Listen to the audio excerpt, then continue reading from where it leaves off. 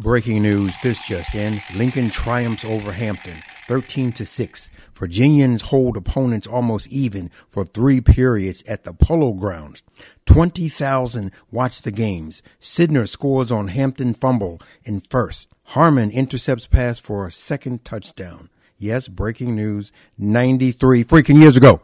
And that, folks, is the beginning and short end of a career in radio broadcasting. No, hold up a minute. For all the old heads, that was my best Ted Baxter imitation from the Mary Tyler Moore Show between 1970 and 1977, when he was really the star of WJM-TV, Minneapolis, Minnesota. The only reason I actually know about that show is because you made me watch all 7 seasons on Hulu one time. So thank you. Okay, so you were blessed. So welcome to another edition of An Artifactual Journey. I'm your host, Philip J. Merrill, and as always, I'm Veronica A. Carr, and so we have something exciting and fun and interesting to share with you today. And what might that be? A November 2nd, 1929 game at the New York Polo Grounds. Yes, the New York Polo Grounds for all of you older New Yorkers who might have fond memories of the Polo Grounds. At a football game played between Lincoln University of Pennsylvania and Hampton. Okay, so if I throw out that this is between the Lions and the Pirates, are people going to understand what that's about?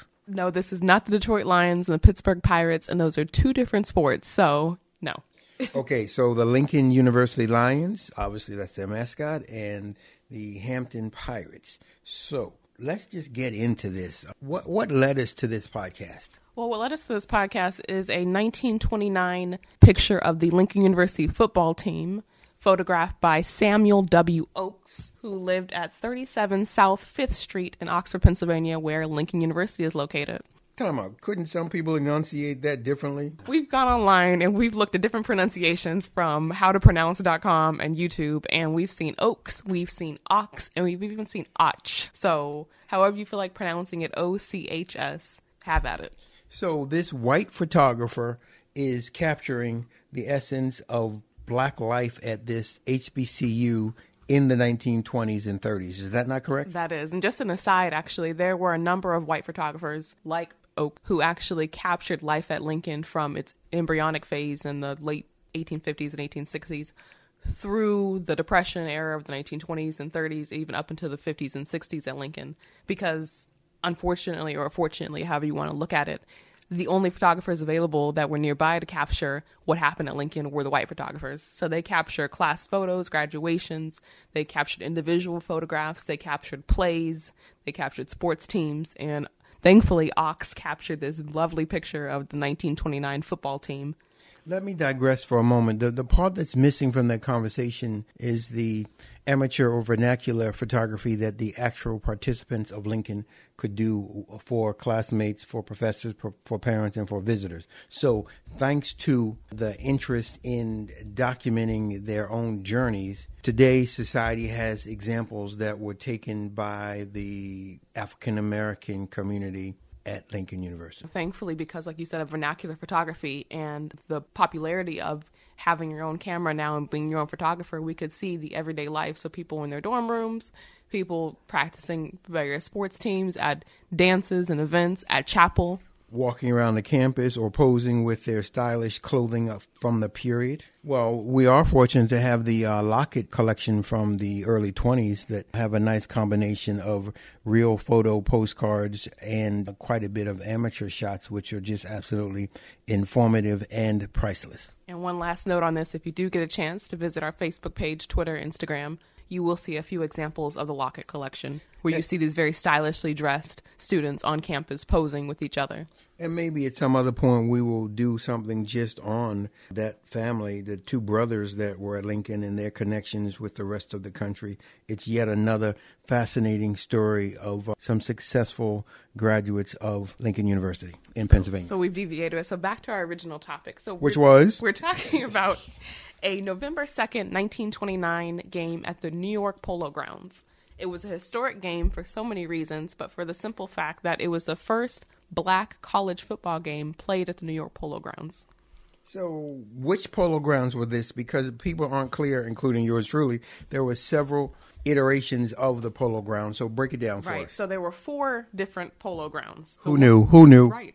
The one that Lincoln and Hampton played at was Polo Grounds number 4, which lasted from 1911 to 1963. It was at 157th to 159th Street, otherwise known as Coogan's Bluff, and it was actually located off the Harlem River. Okay, so also on a serious note, talk about the date. So the date's significant for a variety of reasons, but number one being the fact that it's literally a week later after the official stock market crash of 1929, which plunges the country into the Great Depression. So half of America already is suffering, jobs are being lost and so forth, and manufacturing is down.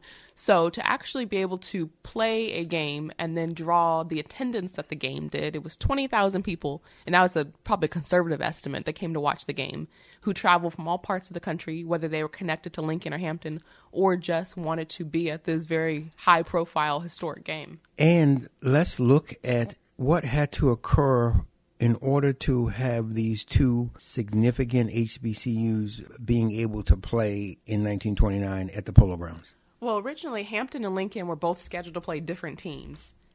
Hampton was actually going to play North Carolina A&T, and Lincoln was actually going to play Morgan, now Morgan University.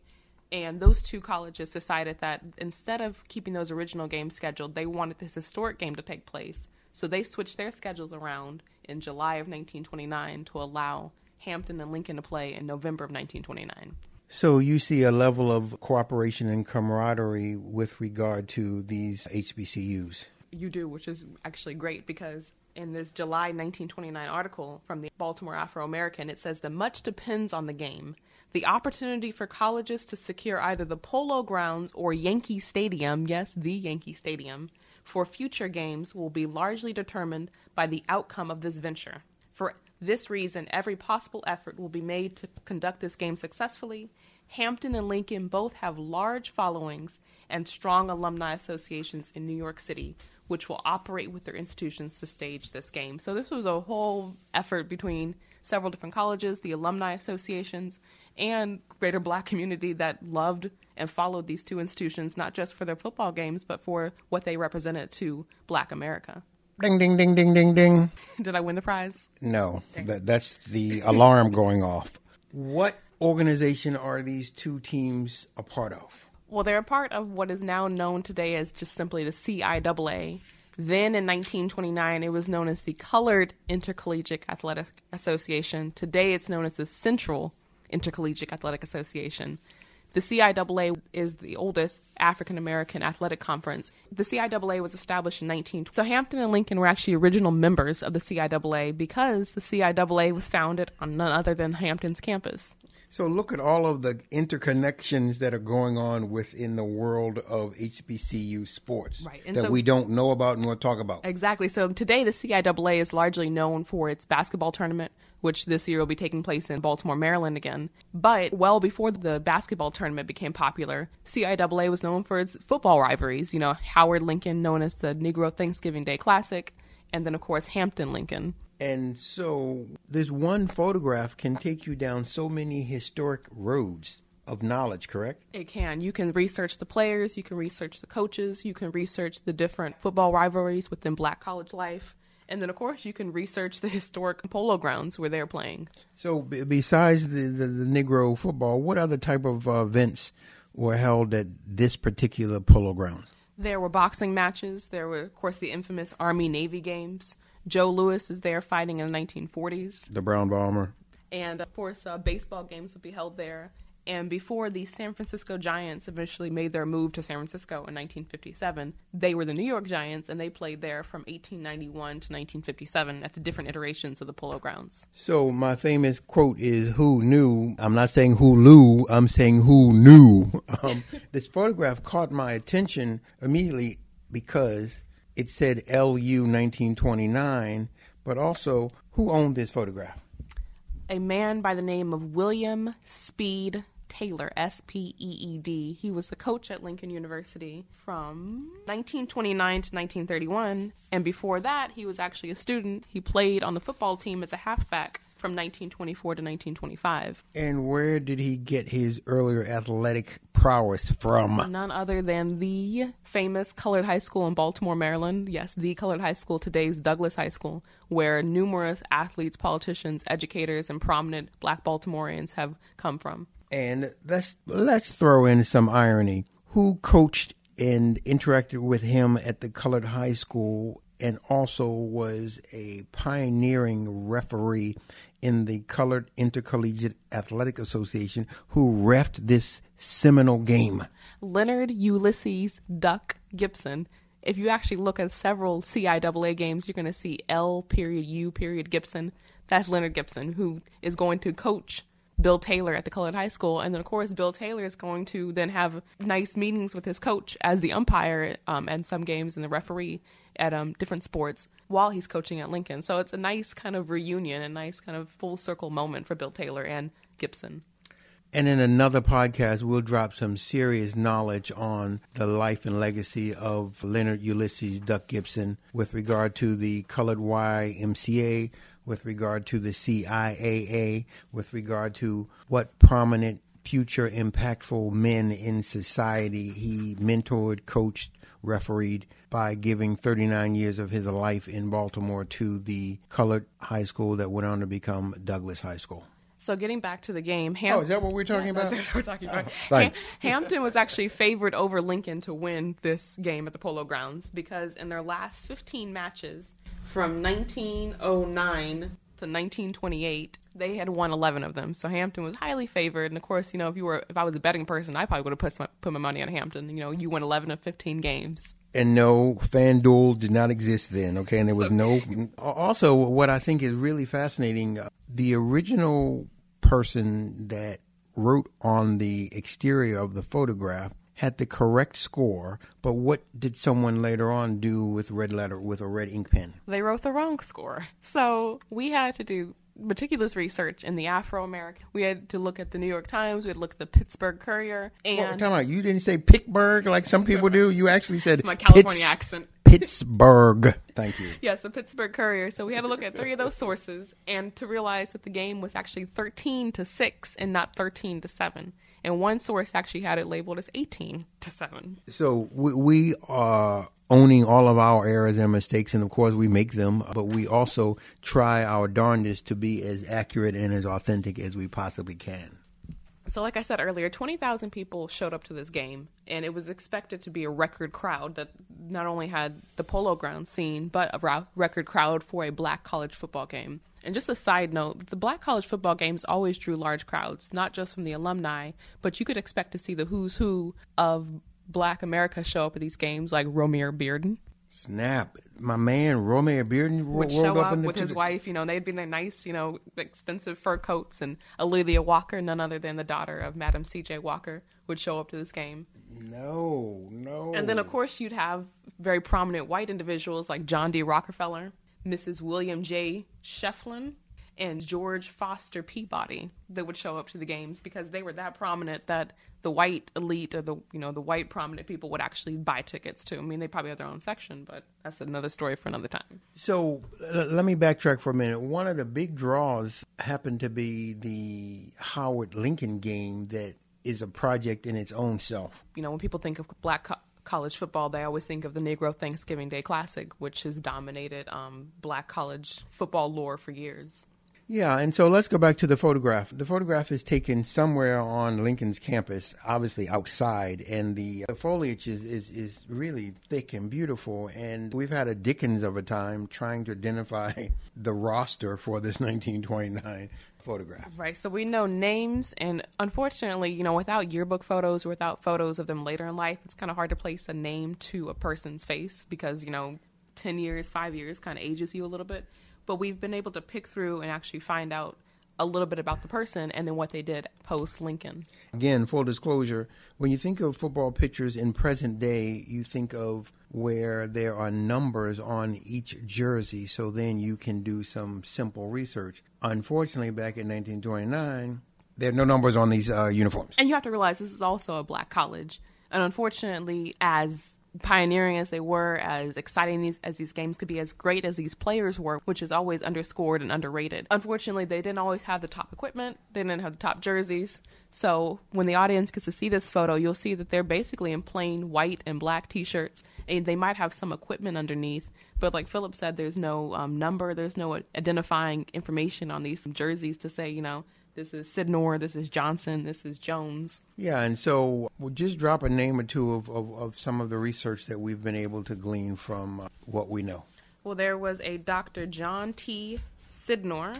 Well, John T. Sydnor actually went on to be a prominent doctor. And he was a prominent doctor as an intern at Providence Hospital in Baltimore. Yes, the Providence Hospital in Baltimore. One of Baltimore's earliest black-owned hospitals, and it's actually one of the longest functioning hospitals, and a number of black Baltimore doctors came out of that hospital. So there was Dr. Sydnor coming out of Providence Hospital, where he gets his early medical training. He goes on, I believe, to Detroit and eventually to Chicago, where he's one of the wealthiest black men in Chicago, owns a very stylish, attractive home. Who knew? Right. Drop some more names for us, please. And then there was a Urias, Urias, Milton Oates.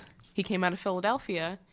So, and actually, in a twist of irony and a full circle moment, Oates' grandson, Milton Oates Jr., donated money to his grandfather and father's alma mater back in 2014. That is a full circle kind of legacy moment. Oh, going back to Dr. Sydnor, they called him Stretch. I don't know if he was really tall or just some other nickname. Or maybe he had a long reach. Maybe. John Stretch Sydnor came out of the class of 1931, so 2 years after this historic game. He played for the Philadelphia Giants, a professional basketball team. Don't know if it was a black team. Don't know if it was an integrated team. Never heard of it. Another who knew moment, He probably had a very short career at this professional basketball team. So, and that was another thing about some of these athletes. They were multi-talented, so they just weren't on the football team or the basketball team, but they also played baseball. They could have wrestled as well. But they also had activemic prowess as well. Right. Please don't forget that. You're not going to be just a doctor out of, just because, you got C's in college. You had to be pretty well qualified to be a black medical doctor at that. Let's backtrack again. Didn't you tell me earlier when we were prepping for this podcast that one of the football players ended up on some Quaker team? The line coach, who was a line coach under Coach Taylor, ended up being on a team called the Quakers, one of Philadelphia's leading professional football teams. He was the only Negro at the time in 1933. So he comes out as a coach under Bill Taylor and then goes on to be on this team as the only black person. And in trying to do some research on the Philadelphia Quakers, I found nothing. There's another team called the Philadelphia Quakers, but it's in a whole different sport. And so I don't even know when this team starts, if they had any more black players after this man, Ted Walls. And basically, that's the only thing I could find on this, is that he was on this team in 1933. I'll take it. It's better than nothing. Yeah, it is better than nothing. And one thing that this allows us to do, interestingly enough, has been to not only just track these players' lives, but also find out about things you have no clue about. And in this case, the world of professional or semi-pro basketball, baseball, football, wrestling. There were so many different teams that existed during a certain period that don't get any play or any talk. No one talks about them because no one knows about them. They were black. They were integrated. They might have been all white with one black player who came on for like a short time. Tokenism. Right. The one black person you claim is integrating your team. And so because they don't get any research and no one really knows about them, they kind of quickly some of them fizzled out within like a year or two. But it did give these players an opportunity to play for a semi-pro professional team after their college careers. Okay, so a couple more. Thank you for that great information. A couple other tidbits. Lincoln University's football program started in 1894. So this is 3 decades into their football program. They've built up a system. They built up a number of very prominent coaches from that 3 decades, the likes of none other than Fritz Pollard, who was inducted into the NFL Hall of Fame about a number of years ago. And also Paul Robeson had a connection that people don't often realize. And then, of course, there's Bill Speed Taylor, who was a coach for a number of years. But there's also a really prominent star player by the name of Jazz Bird that people don't talk about a lot. Right. Franz Jazz Bird, who in this 1929 article, when they're referencing the football game, they talk about the immortal Jazz Bird because he was bad. An amazing player. Just bad. Amazing, probably even by today's standards. Bad to the bone. Back to Lincoln University's sports legacy. It's so difficult to continue a proud legacy for multiple generations. So, unfortunately, Lincoln's sports legacy with regard to football has waned. It's gone up and down, and to the point that at some point they no longer were playing football. And they reinstituted football back in the year 2008. So look at that long legacy from 1894. So, we're not being critical, but to be successful with winning records and producing star players and coaches for all that time is really almost impossible, wouldn't you say? It really is, actually. And so it's remarkable that they did produce these amazing players, and they had a number of very talented coaches who stayed anywhere from 5 years, sometimes at the most. Because although the teams were amazing and the players were just outstanding, often the funding wasn't there, the salaries weren't there, and unfortunately with Bill Taylor, it's a little bit of controversy where he wants to extend his contract in 1931, and the university is like, we really don't want you to stay anymore, so we're going to kind of kick you to the curb and bring somebody else in. So this is just really a snapshot to try to get you excited about the richness that exists within the realm of HBCU sports, CIAA, history and legacy, and the idea of documenting your history through artifact. Photograph leads us to this.